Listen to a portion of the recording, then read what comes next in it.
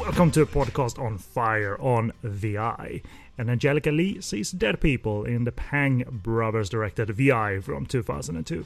It was part of the early millennium horror boom, and it was critically acclaimed, award-winning. So how does it fare? How does it hold up? And so forth in 2018. So let's look back on it for a little bit. This is now, per definition, an old movie.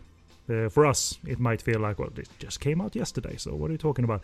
But regardless, my name is Kenny B, and with me to perhaps reminisce a bit about watching the movie then in the cinemas, watching the movies of the brothers at hand, and perhaps some talk of the American remake, what we think of the prospect of an American remake of The Eye. Who's with me to discuss all of that? It is East Screen, West Screen's Paul Fox. So how are you, sir? I'm good, and I have to tell you, I see living people. I've seen them all my life, so no one thinks my powers are special. It's more in the boom of like The Sixth Sense had come out, Hideo Nakata's Ring had come out, and Hong Kong was starting to do horror as well. But it was not like this was riding on the coattails of another person who had cornea surgery and then sees dead people move. It's not as blatant as that. It's not so it seems like it's making a little bit of its own story and all of that. So we'll see if that holds up or not. But I certainly have fond memories from back in the day.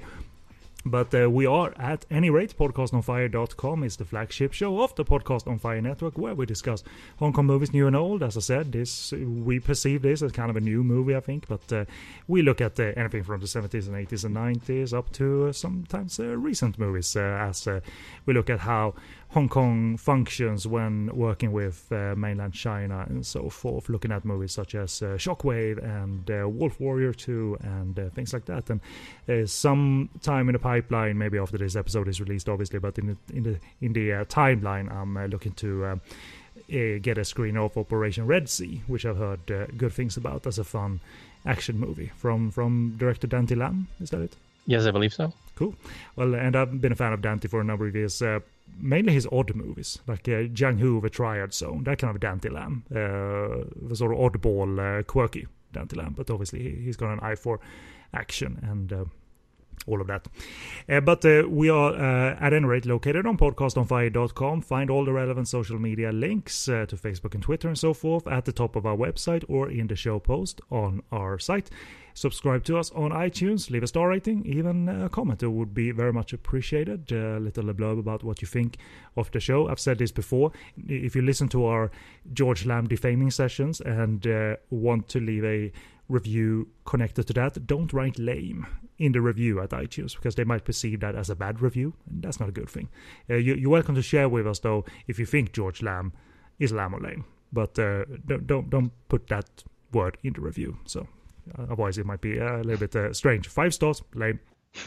I would appreciate it, because I would know that you've made your determination about George Lam, anonymous listener, but iTunes audiences might find it confusing, so don't leave in jokes as reviews is my point.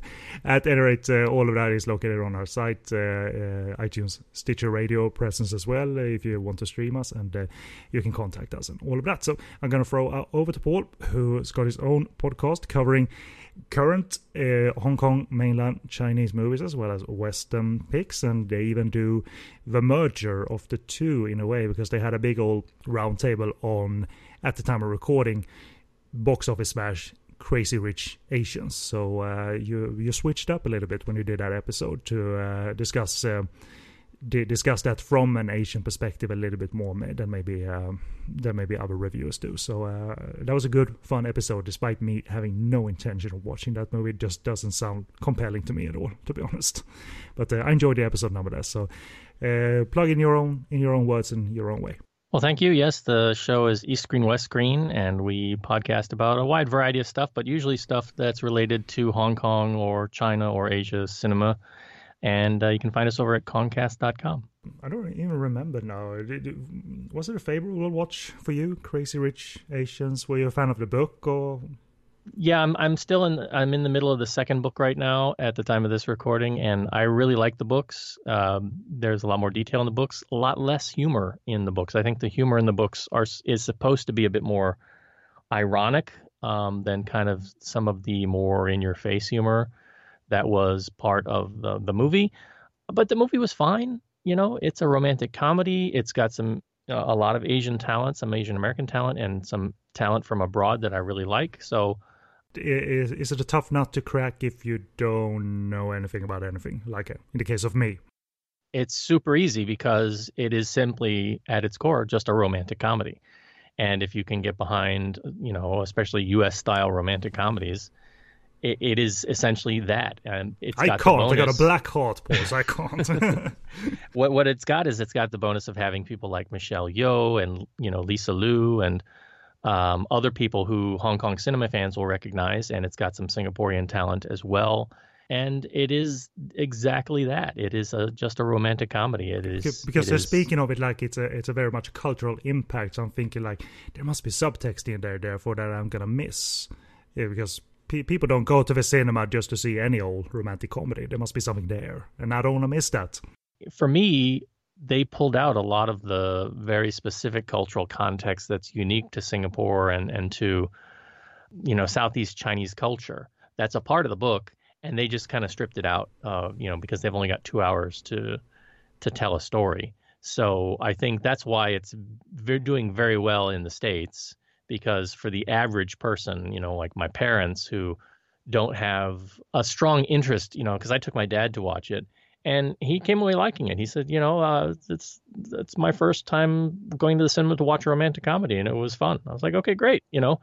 So I think for the American audience, especially the non-Asian American audience, because obviously Asians want to go out and support it because of the Asian factor in Hollywood, which is a big political talking point right now.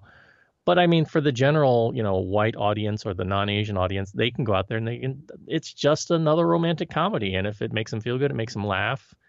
And, you know, they kill 2 hours, you know, it's a good time. Right on. Well, that's a good sales pitch, my friend. So there we are. We're going to take a short musical break, and after that we'll be back to discuss the very much different. It takes place across different parts of Asia, but it has nothing to do with Crazy Rich Asians. And it is The Eye from 2002, directed by Oksai Pang and Danny Pang, collectively known as Pang Brothers. So we'll be back after the break to review that very movie and talk of some background as well. So see you in a bit.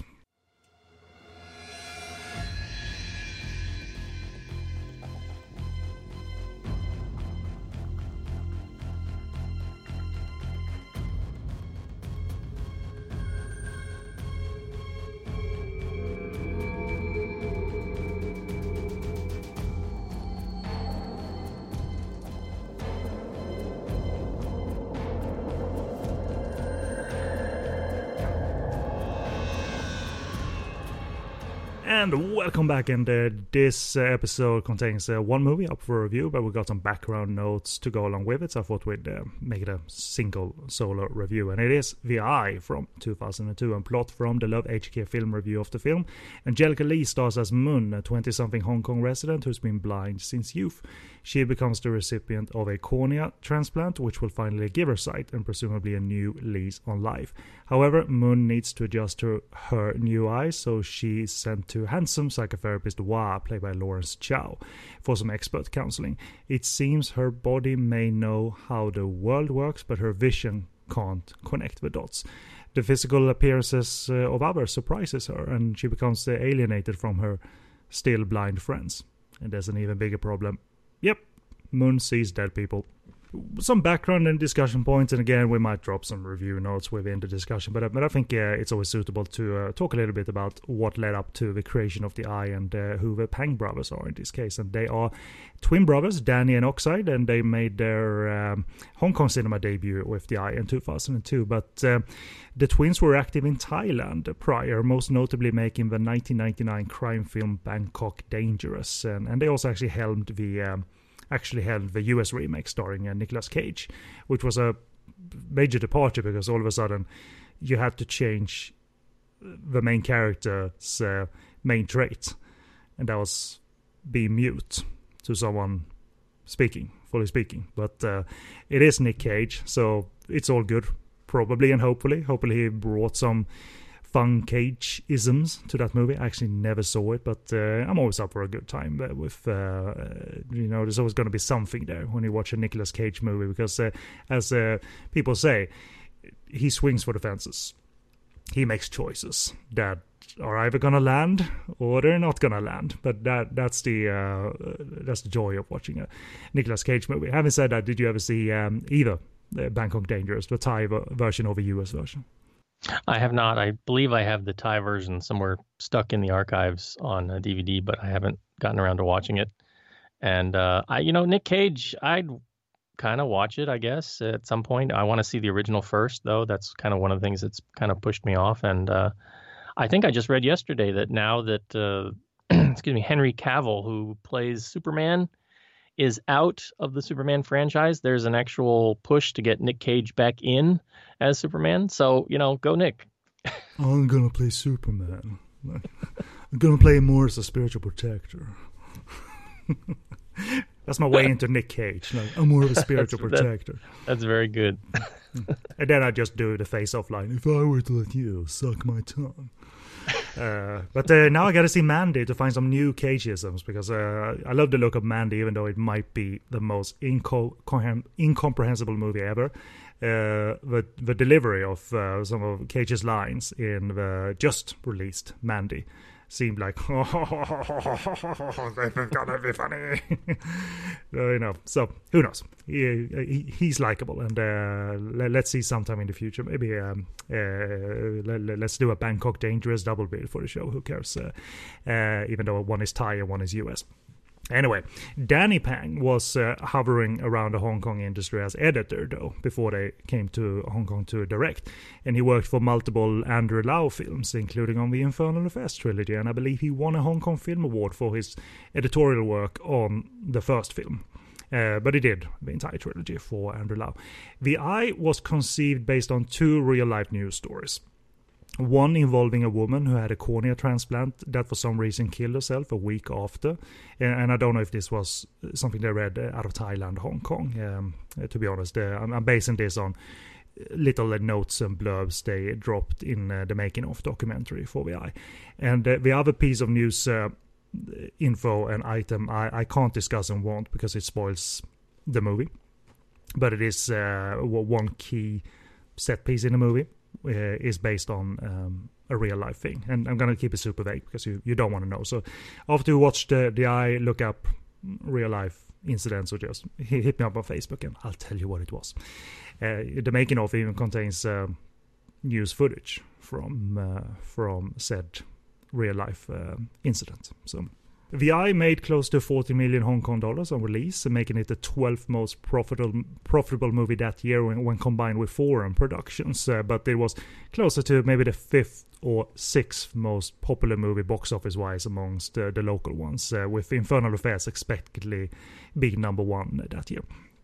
It was nominated for a couple of technical awards at the Hong Kong Film Awards, but the jury decided it was Angelica Lee's lead performance that stood out the most in her category, and the Malaysian-born actress walked home happily with a Best Actress award that night. I believe she was nominated against the likes of Maggie Cheung for Hero and Faye Wong for Chinese Odyssey 2002. So, the Hong Kong Film Awards having a history of nominating different genres.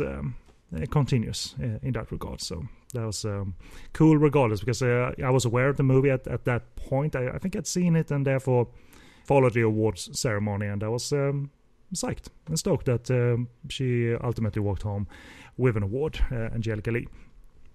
And they were a hot item there for post The Eye, the Pangs, whether directing together or one brother directing a certain movie. They weren't always dual directors.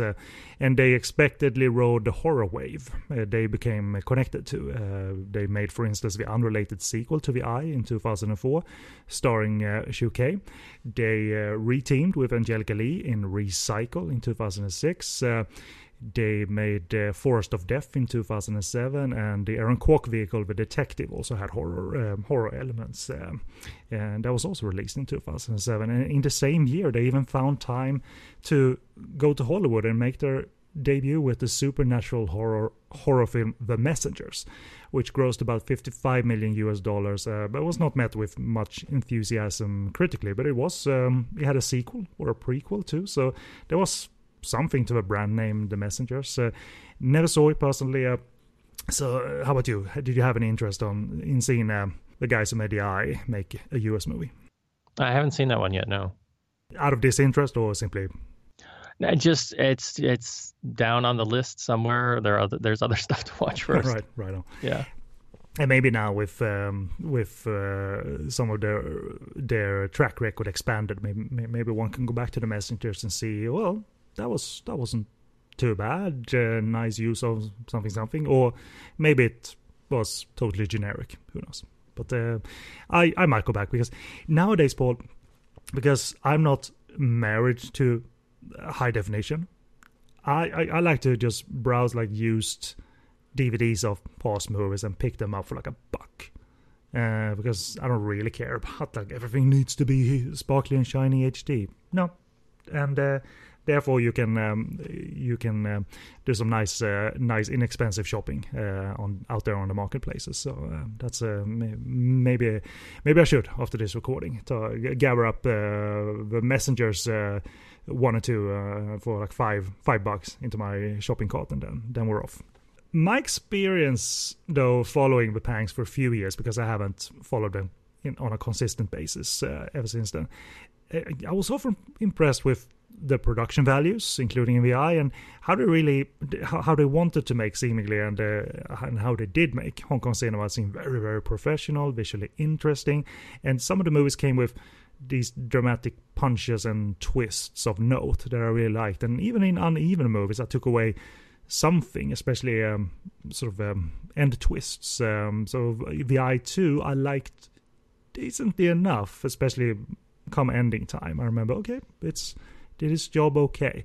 Abnormal Beauty, I thought, had a nice little twist by the end that solidified that this was pretty solid, actually. And but I have lost track of their direction from the last 10 years or so. So maybe you, Paul, can, if you have seen some of the movies from the last 10 years or so, can give us an idea of where do you think they're at now, and what your perception is of the quality they put forward, or the lack of quality from they infused Hong Kong cinema with. So in short, what do you think of the Pang Brothers?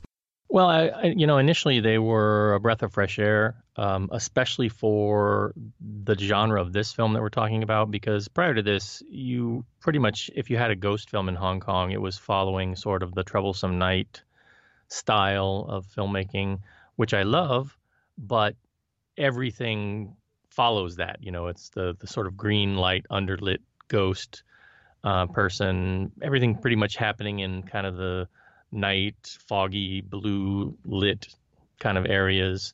And this was a breath of fresh air because of their approach to filming a ghost story and how different it takes. And they, had the advantage of new effects and things like that to play with. But still, daytime scares is not something that's easy to pull off, and they pull it off amazingly well. And I'm sure we'll talk about some of those going forward. As they continued on, by the time they got to Recycle, they have a very stylistic look, but it was also, they were starting to rely a little bit too much on green screen and CGI.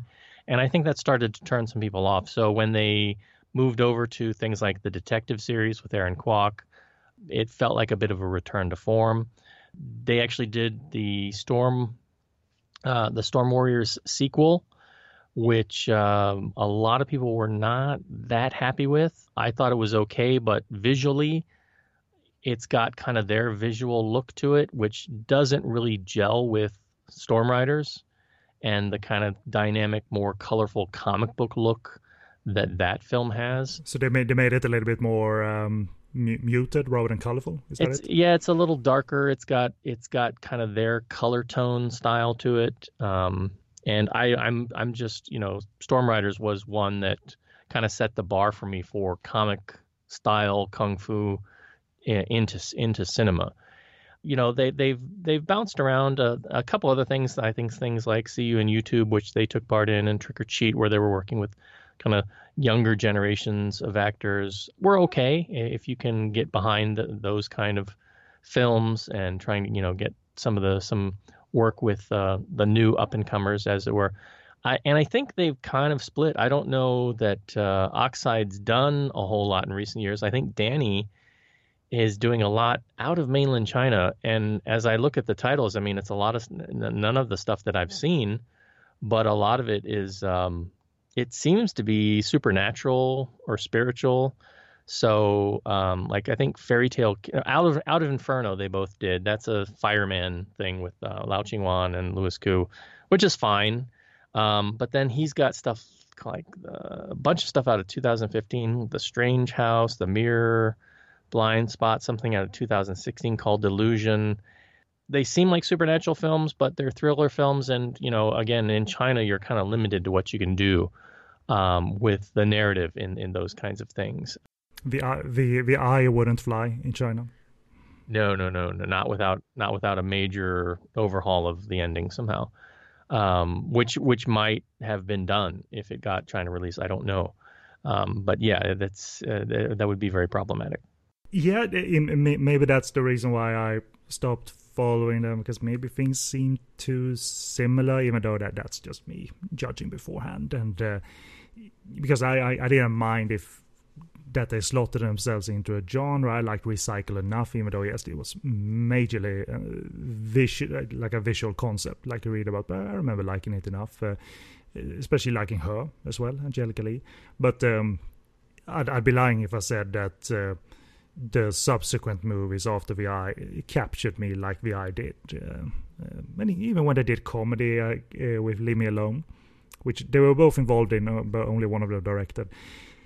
Dual leaking Changs and some gunplay or what have you, but I remember it wasn't landing and clicking on all fronts and all of that. But at the time, anyway, it was nice to see them at least do a comedy after The Eye 2 and maybe The Eye 10. They didn't do The Eye 3 through 9, by the way. I don't know what The Eye 10 is actually referencing, why it needed a 10 in the title, but it's a bit of a spoof.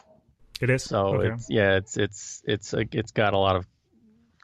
I mean, it's a ghost story, but it's also a bit of a comedy, and I think that part of the joke was directed kind of at the Troublesome Night stuff, which by that point I think was up into the teens.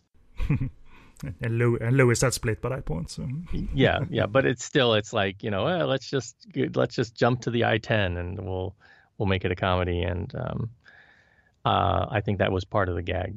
Not surprisingly, producers saw opportunity to transfer this story of The Eye from Hong Kong and Thailand, because it's set in both places, to America and Mexico, I believe. And that means The Eye was indeed remade in 2008 using the same title. It starred Jessica Alba, and it wasn't the first remake of The Eye, though, because before it, the Hindi movie Naina had already come out.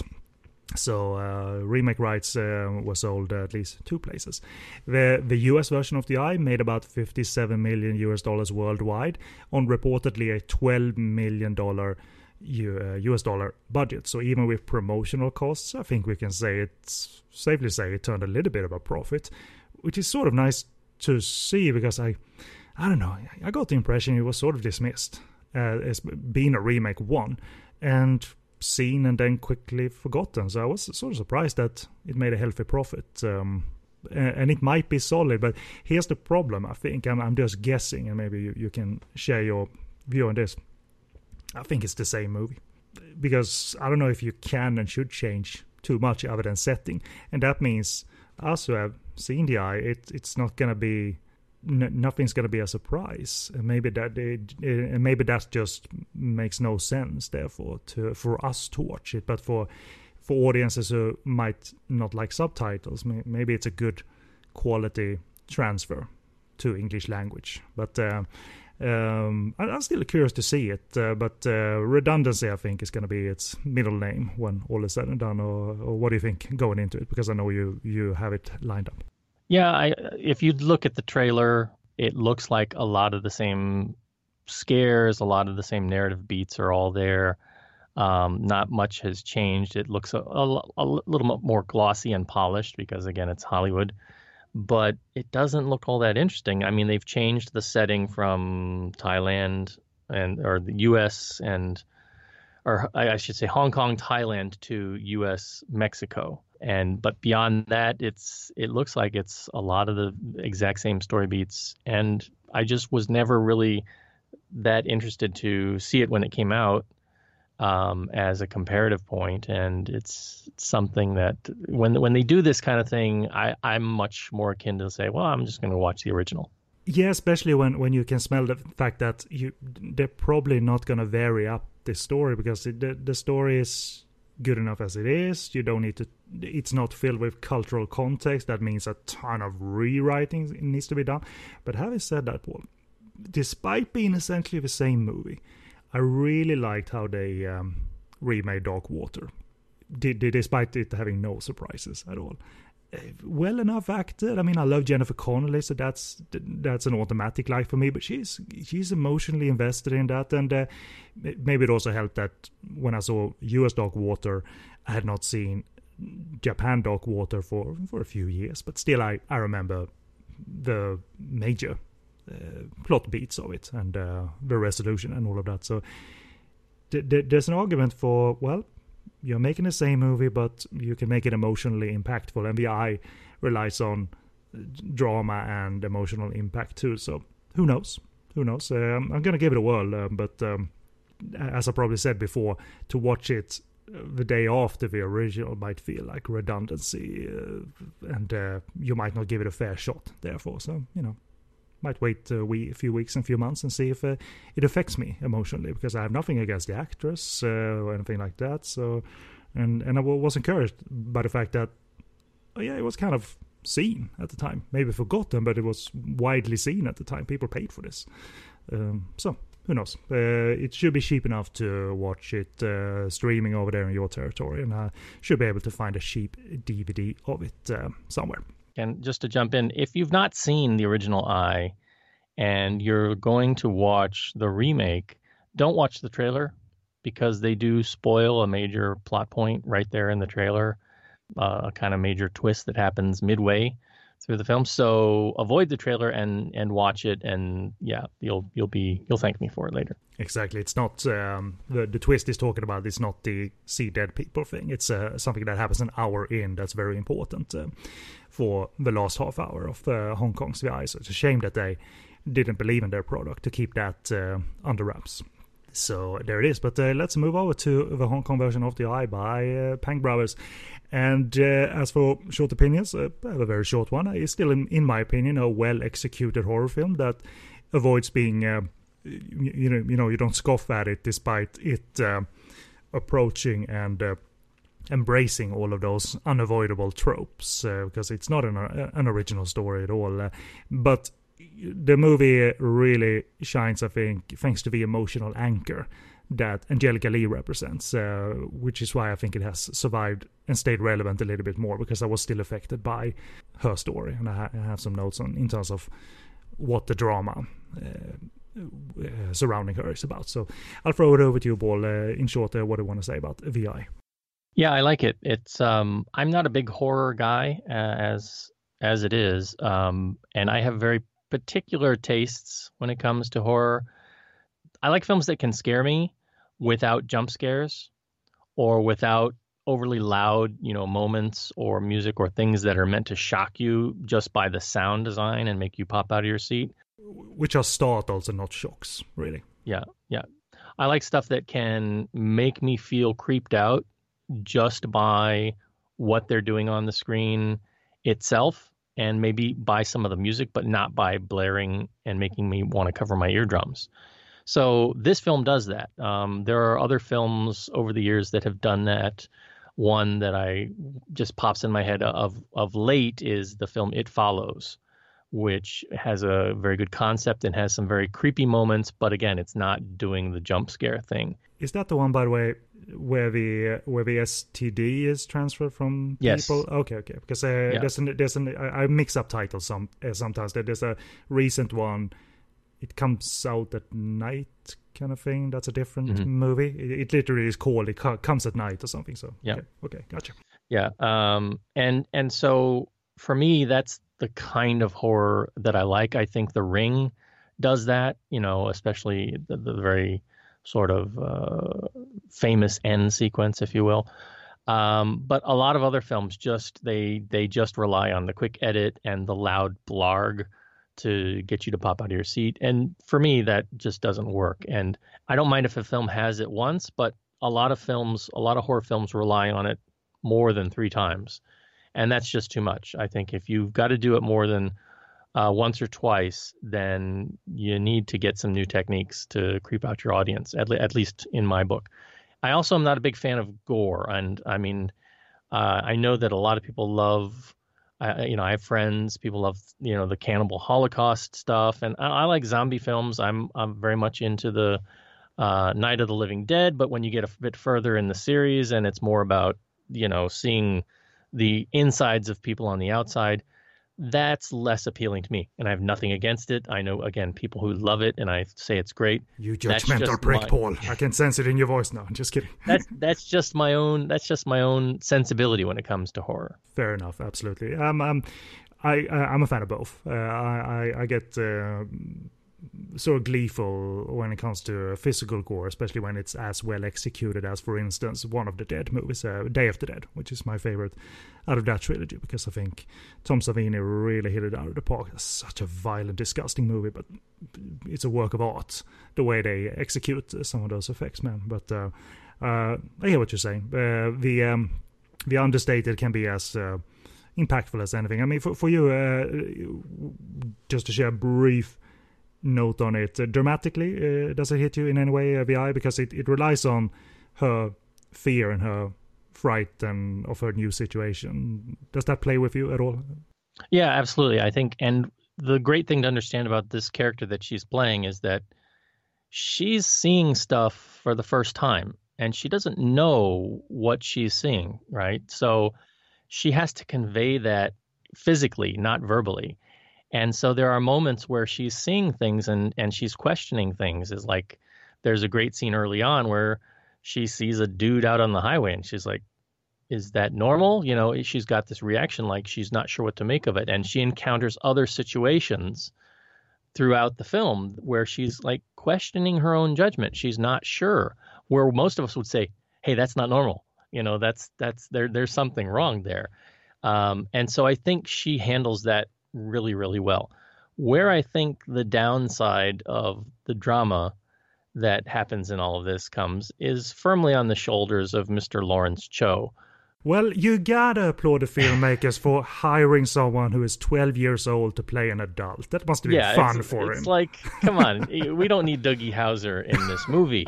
He's so insanely too young to play a psychotherapist in this movie. That's just I thoroughly agree. Yeah. It's nothing against Lawrence Cho. I mean, he did a movie early on called Merry-Go-Round, which is just delightful. Love that movie. And in this though, it's completely miscast, and that's the only thing for this film that I immediately point to as a point of criticism. But that's not anywhere near enough to say don't watch this movie. Exactly. I'm glad you said that, because it stood out in 2002. That guy is young.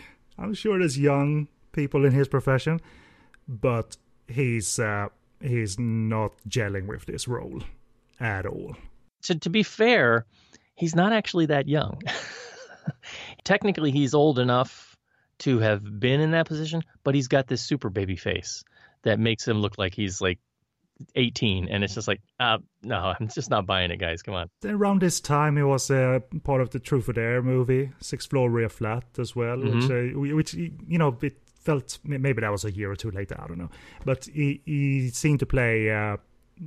is well cast visually, so to say, and all of that. And I liked him in that movie. He had some sweet scenes with that elder actress that I can never remember the name of in Truth or Dare. But anyway, the Pang brothers, they seem quite hellbent on this movie being visually intense. Their composition, especially initially, they're done out of you almost feel a little bit of discomfort because there's no traditional composition. There's ominous ambience, but they merely do that to sort of set up some atmosphere rather than being insecure filmmakers who can only think visually and not be story-driven directors, because they are very clued into quickly that it's a sweet and gentle thing that she's on the verge of actually seeing for the first time. Those scenes are gentle and sweet, and very clever in their construction visually, because the initial scenes where the light is too intense for her to keep the bandage off her face, so she has it put on again. Those scenes are very clever because in those out of focus shots, which makes sense totally. I think it's a very clever choice that she can't focus. In those out of focus shots, you can find clues that people are already there that shouldn't be there. But the Pangs aren't insecure enough to make those moments be either boom moment or have they're devoid of any ominous ambience, right? So they drop very clever clues there without being look at us, what we just set up as directors. They don't draw attention to themselves. They keep us focused on the sweet nature, but there's a difficulty of adjusting to the intensity of seeing for the first time and the intensity of the lights and all of that. Even that is probably the most scary sensation within all of these scenes. The scary sensation of light and these new sights for her, and that's before they've dropped the fact that there's persons there that shouldn't be there. Like we don't register it the first time, but we register later on, of course. And I think that balance is clever because it makes us focus on her rise upwards. I mean, obviously this is going to change her life. This is supposed to change her life in a positive way. She has plans now. She wants to learn to write. She wants to learn to read and not just Braille, obviously, which she probably has for many years. And that focus, I think, is more sound, Paul. Focus on her, the positive nature of her current journey, and then slowly twist that. Yeah, it works well, and again, they have this sense to bring things into the light that normally we talk about a ghost film. We talked about, a Chinese ghost story, or we talk about the Troublesome Nights.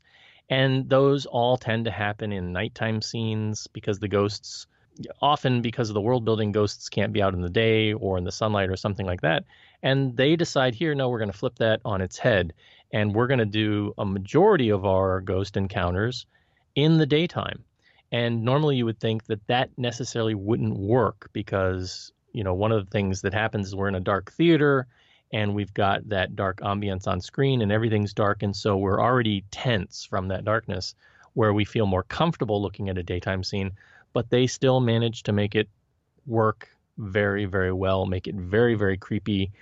And, just really, I think a couple sequences that are just burned in my brain as a result. Yeah, very much so. I mean, someone just standing there, even though it's done in this out of focus POV way, sounds like the simplest image to stage. Physically it is, but when done right, you craft this curiosity in the audience, and it's eerie when done right.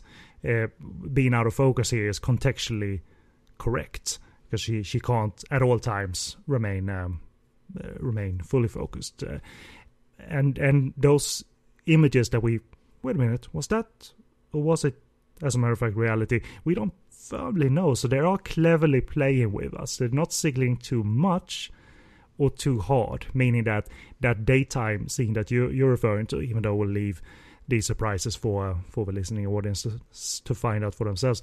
A lot of those aren't, they focus on them, we're supposed to notice them, but they're not accompanied by, as I like to say, the 5.1 boom, or any insecure oral cue.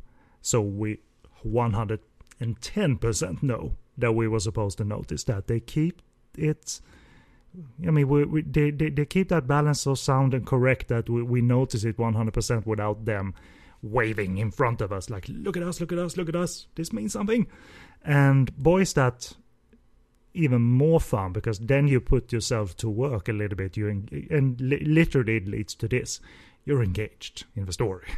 And if that isn't sound balanced, then I don't know what is, There's a great sequence that happens ever so briefly. It happens on the East Rail KCR, which is now the MTR.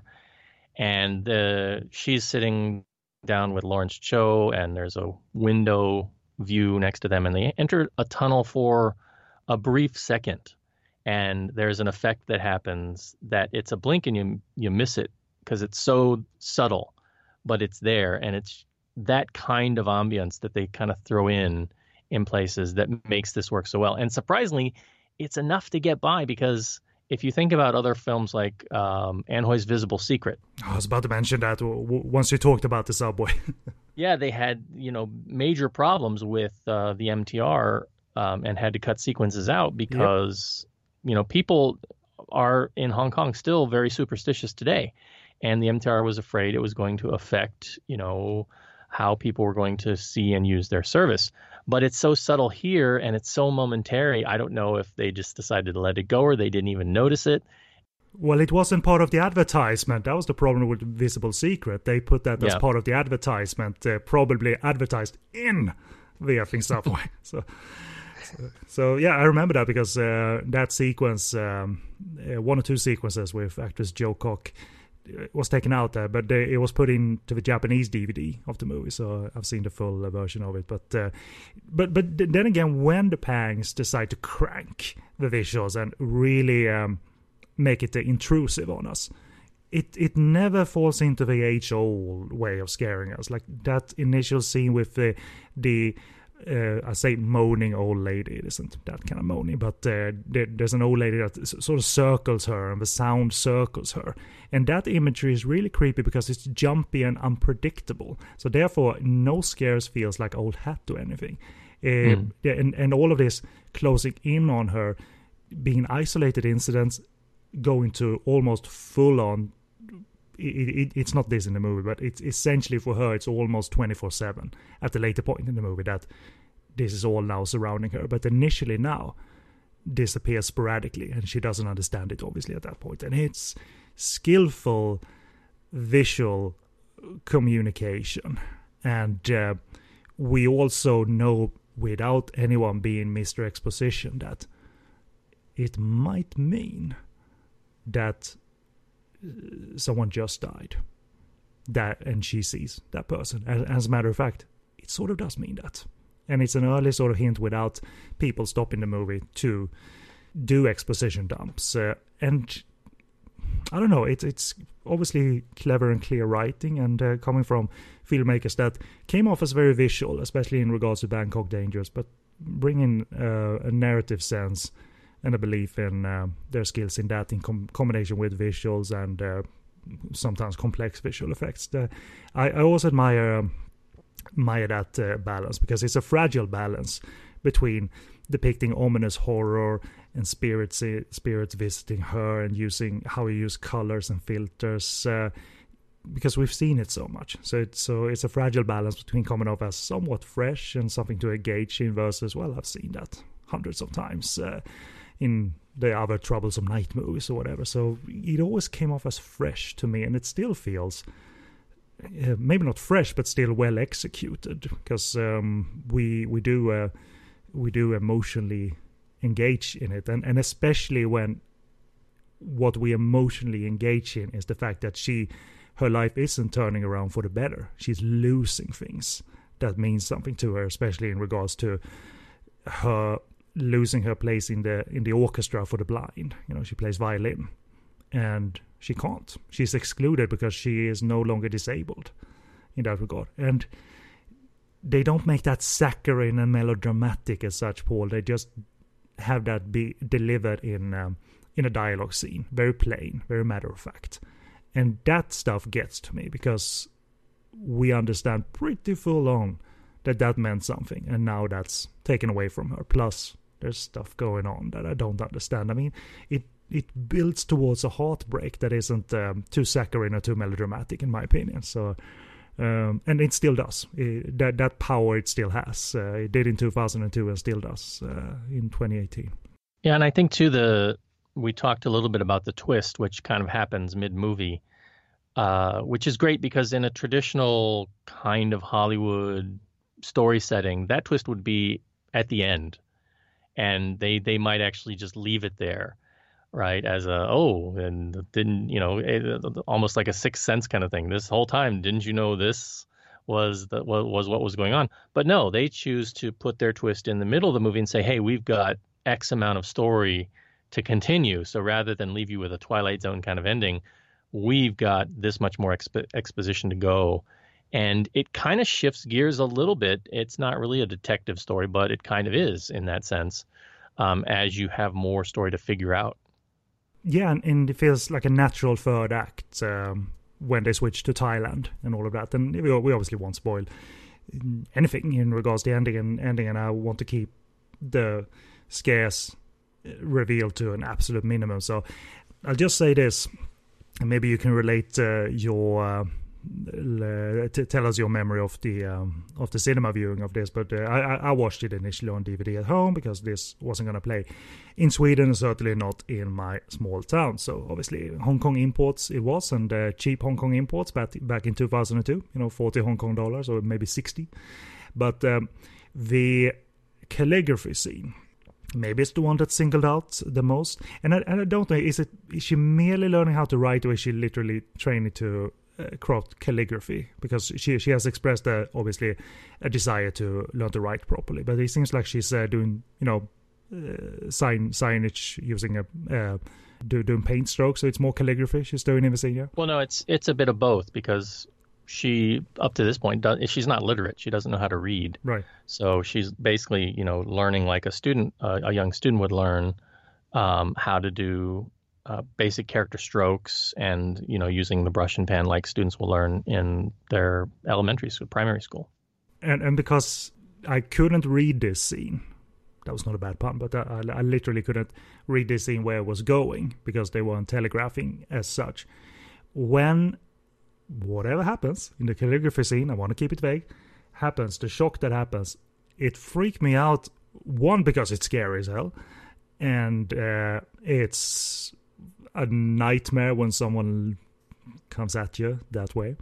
But what happened at the same time was my phone rang at the same time. So just as that started happening, half a second later the phone rang, and I was fumbling with my remote trying to pause the damn movie. I was freaked out. The phone is ringing. Who is it? And it wasn't connected to the phone or anything. It was just like I was in my moment. I've never seen. And that was at home. What was it like with an audience when that shit happened? Yeah, that's one of two scenes that is probably the closest to a almost traditional jump scare, but it's just super creepy. And it really does, it freaked a lot of us out in the cinema.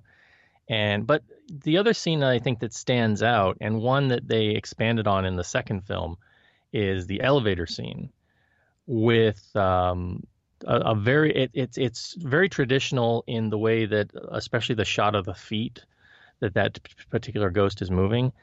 But the thing I can't figure out is, because the guy who's the ghost looks like he's got half his face missing, maybe from a tumor removal or something. I can't tell if that's a real guy or that was an effect that they somehow did back in 2002. Well, I'll tell you this much. The FX house, Centro, they do some smashing work here that is clever enough for that to come through via CG, I think. One of my favorite effects is not even that. The scene where she wakes up in the middle of the night and it seems like the room is changing as like a clock is swinging back and forth, like almost like it's fast speed photography, like the sun is going through the room, but the swing back and forth reveals that it goes from her room to another room, from her room to another room, which is just a swipe back and forth, which I think is very clever. And Centro do some very clever effects in terms of spirits, walking through walls and walking away from us. They're not fully seen. So I can just imagine that's someone with a green screen sock over half their face or something, and they managed to do it. They were that good in 2002 Centro, which I'm not sure is a Hong Kong based company or if it's crew from Thailand they brought in, because this movie actually has Thai crew on it as well. So your guess is as good as mine, but if you can't guess, Paul, what does that say about the quality of effect? Yeah, it's that much more creepy, to be sure. I guess it's a good point to also mention one of the things that happened in the cinema that just can't happen at home, and this is a more traditional jump scare that they cleverly did. And I've talked about this before, maybe on this series, and I think over on East Screen, West Screen as well. So at the start of the movie, you've got trailers, and the lights come down, and they've got some really great opening credits here, basically kind of like a Frighteners style wall, I guess, and it's like these hands and sometimes faces kind of coming through what is essentially latex, but looks really creepy. You know what my visual reference for that was? I'm not sure you're going to get that, and maybe this speaks volume of me that I pulled this. It reminded me of one of the brief scene from the CD-ROM game, Seventh Guest. You walk up to a painting at one point and you see hands trying to push through it. That was my visual reference. But you're right. That's totally either credits from the Frighteners or so some visual scenes from that movie. But it works really well. And so anyway, we're all sitting in the theater, and the initial music starts, and the you see like a hand swiping, and suddenly the film breaks, right? And this was well before they had the digital projection, so it's traditional 35 millimeter film, and the film breaks, and you see a bit of the film kind of burn off on screen, and the lights go up, and everybody's kind of like sitting there waiting, and people start looking back, because that's the thing you do, right? The film breaks, and you start to look back. Is somebody in the projection booth? Is somebody on top of this? And then suddenly this massive skull face flashes up on the cinema screen, big loud blaring, and just everybody is just like blah, and then the credits continue on. It's cheap, but they got us because they used that thing, which at that point in time everybody was so used to. Every once in a while the film breaks, and you're kind of like, oh, you're suddenly taken out of the movie, and no, you're not. You're still in the movie. This is part of the movie, and they did that jump scare. And for me, I don't like jump scares, but that was clever, and it was tricky and sneaky, and they got us. And it's one of the things that I kept wondering. I'm like, all right, are they going to keep that in on the video version, or is because it's just not something that can work on video, right? Because you don't have film breaking and burning in front of the lens. Remember Gremlins 2? What they did there?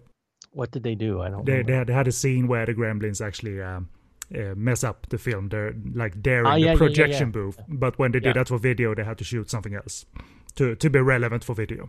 That's the thing. I was like, are they going to keep it in? And they didn't keep it in, unfortunately. And I don't even think it ever made a special feature or anything, which is a shame, because it's now just a moment that people who experienced it have it, and it will be lost, I guess, once our generation is gone. What a big FU, actually. I'm surprised, because if some of the older grannies and grandpas, I mean, that was shocking enough to maybe elicit some medical responses if possible. I don't know, but it was certainly a freaky moment to be sure. And then the rest of the movie proceeds to be super creepy. So there you have it. They only did a thing with the DVD. I remember from my notes, or maybe my DVD was faulty, but the old Hong Kong DVD, they put like the Panorama logo. They were the company that put it out there.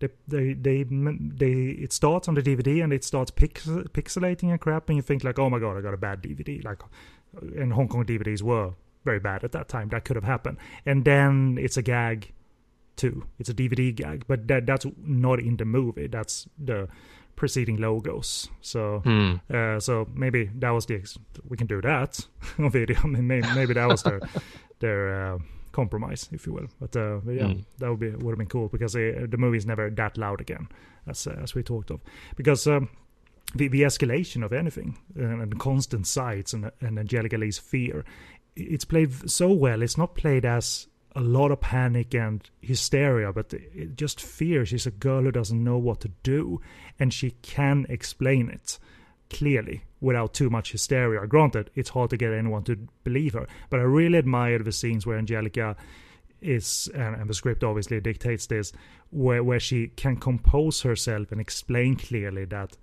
this is what I'm seeing. And your heart breaks for her, because the burden is believable, and it's not a blessed gift at all. Obviously, seeing this and now seeing period is not a blessed gift for her. And I won't spoil it, but obviously her biggest emotional outbursts concerning loss of a character. You know what this is, but so I'm going to keep it that vague. That required a tissue or two, because she her connection with that character was very sweet and very real, and to combine it with the horror centric predicament of the story, that emotional core really stuck with me then, and it still sticks with me now. And if she earned if the awards juries were convinced at any point, I think it's that point that, oh, this girl's got it, she's special. And it really cemented the fact that the eye has survived. Amidst the scares, it's the emotions that just like a dagger, man. Structurally, it keeps us guessing too, because as Paul said, after an hour in, we got a reveal, and we switch to Thailand. So they start to put the puzzle pieces in place, because we've gotten fragmented imagery, which just seems like sort of a Tony Scott-like visual trickery.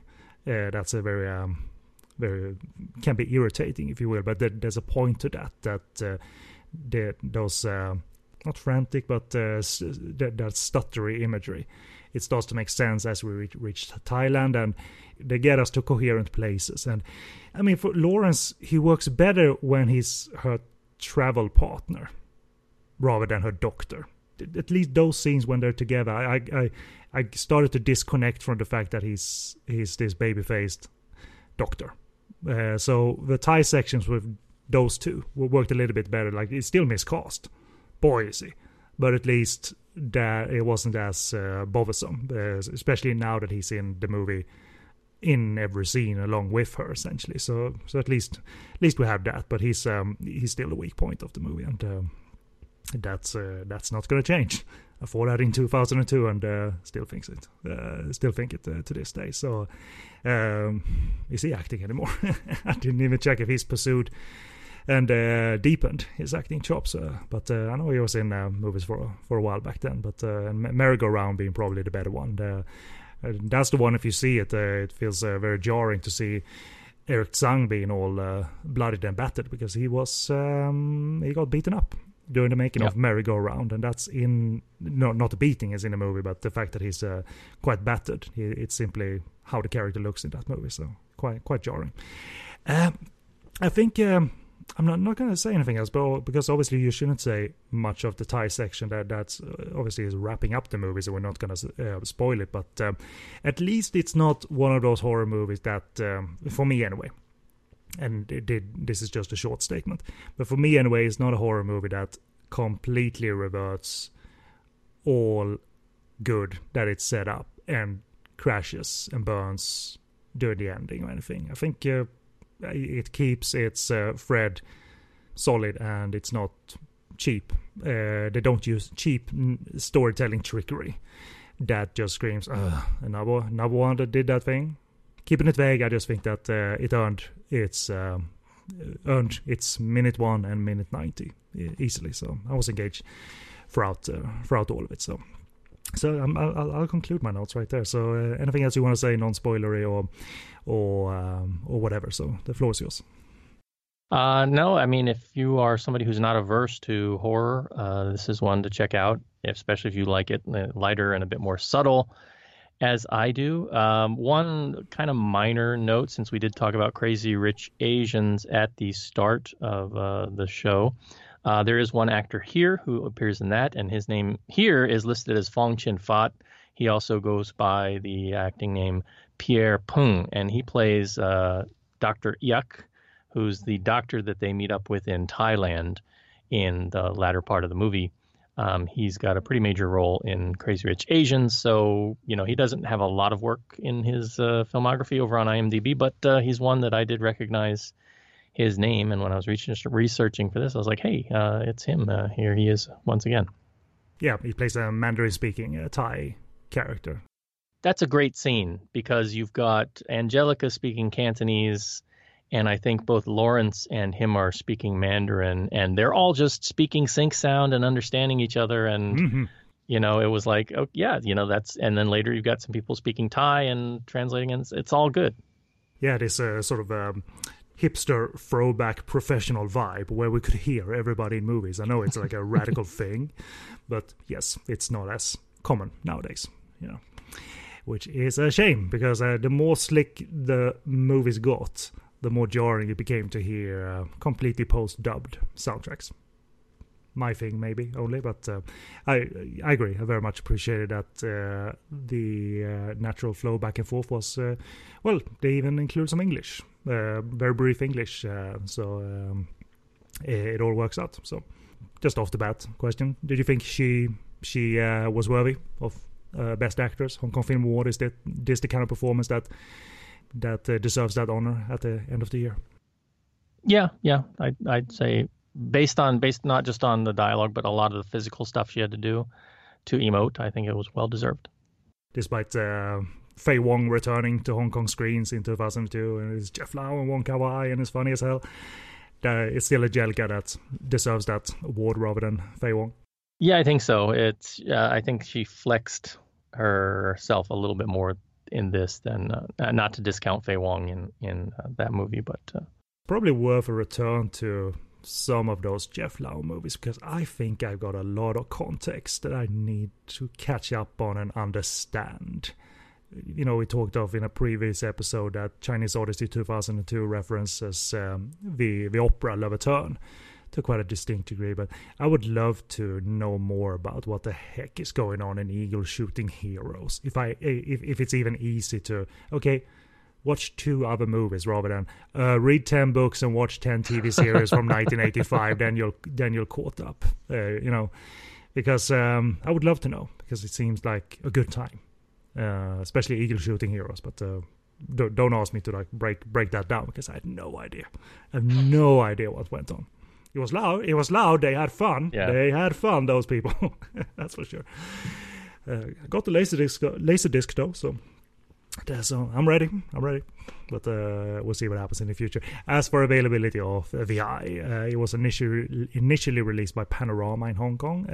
I couldn't find any subsequent DVD or Blu-ray versions for Hong Kong though, and this edition is either out of print or out of stock. You can get it on VCD, but don't try and get a standard definition version, for heaven's sake. And you can, because Lionsgate did release the movie on DVD in America. It's presumably uncut at 98 minutes, subtitled. Possibly has the same extras as my Nordic version does, which means it might have the making of. And that version is out there. It's very much affordable, so they haven't price jacked that shit to $50 just because it's old or anything. So do get it if you like the movie. It should be an upgrade. If you have the Hong Kong DVD, then that should be a decent enough upgrade. So check it out. All options were like below $10 on the Amazon Marketplace, so that should be a good deal, especially if you, Paul, want to upgrade your current DVD and possibly get some extras. Then that's out there. So we are done for this episode of Podcast on Fire, focusing on one movie. But as I've said before, if there's some background to be talked of, some context to be injected into the discussion, I think that's worth doing sometimes, and therefore stripping episodes to one movie only to spare our own voices, I suppose, but also the running time of the episodes they get a little bit leaner. And I have to say that's a little bit of inspiration directed towards your podcast. You always keep that show lean, not mean, but you keep it lean and easily digestible rather than to squeeze 2 movies in, tons of news, 40 minutes of last movies watched, and 3 hours each week. So I really appreciate East Screen, West Screen for keeping the structure very, very clean and lean and approachable and digestible. So that's why I return every week, and that's why it's also an honor to guest every now and again. So that's my praise to you, and let's just lead into the plug for your show, therefore. Well, thank you very much, sir, and it's again a pleasure to be here, and always a pleasure to have you on as well. And if I could just speak to the leanness, we're not that lean. I mean, my goal is to be out after 60 minutes, and we usually run over to like an hour 10 doesn't 115, 120. It's rarely that. It's 110 at most. I mean, the Crazy Rich Asians show demanded a little bit of a more expanded discussion. You had more people on, so don't panic of that. It flies by like that, man. Yeah. Well, thank you indeed. And yes, if you are not familiar with our show, please do check us out at East Screen West Screen. That is at Concast.com. Excellent. And for the rest of the contact information, really quick from our side, for all your Podcast on Fire network needs, go to podcastonfire.com. You'll find the back catalog of this show, but also our other shows on Korean cinema, on Japanese cinema, on ninja movies, or ninja movies, from those Godfrey Ho movies. That was always the pronunciation in those IFD movies. Yeah, like, he's a ninja, not a ninja. A ninja is like Franco Nero in Enter the Ninja, right? But ninjas, that's the Richard Harrison type. So we talk about those movies, we talk about Taiwanese movies, Lisi movies, do bonus episodes every now and again, and even audio commentaries infrequently, but we still do them every now and again. We're planning one as we speak. At any rate, all of that is available in the show post on podcastonfire.com, and the social media links are available via buttons at the top of our website. But in the meantime, this is going to be signing off, where we have talked the eye with Paul Fox of East Screen or West Screen. So we're going to go change our underpants now after talking about such scary sights. So especially you talking of your past cinema memories of the scary skull and all of that. So, but regardless, take us out, buddy, and say bye. Bye-bye.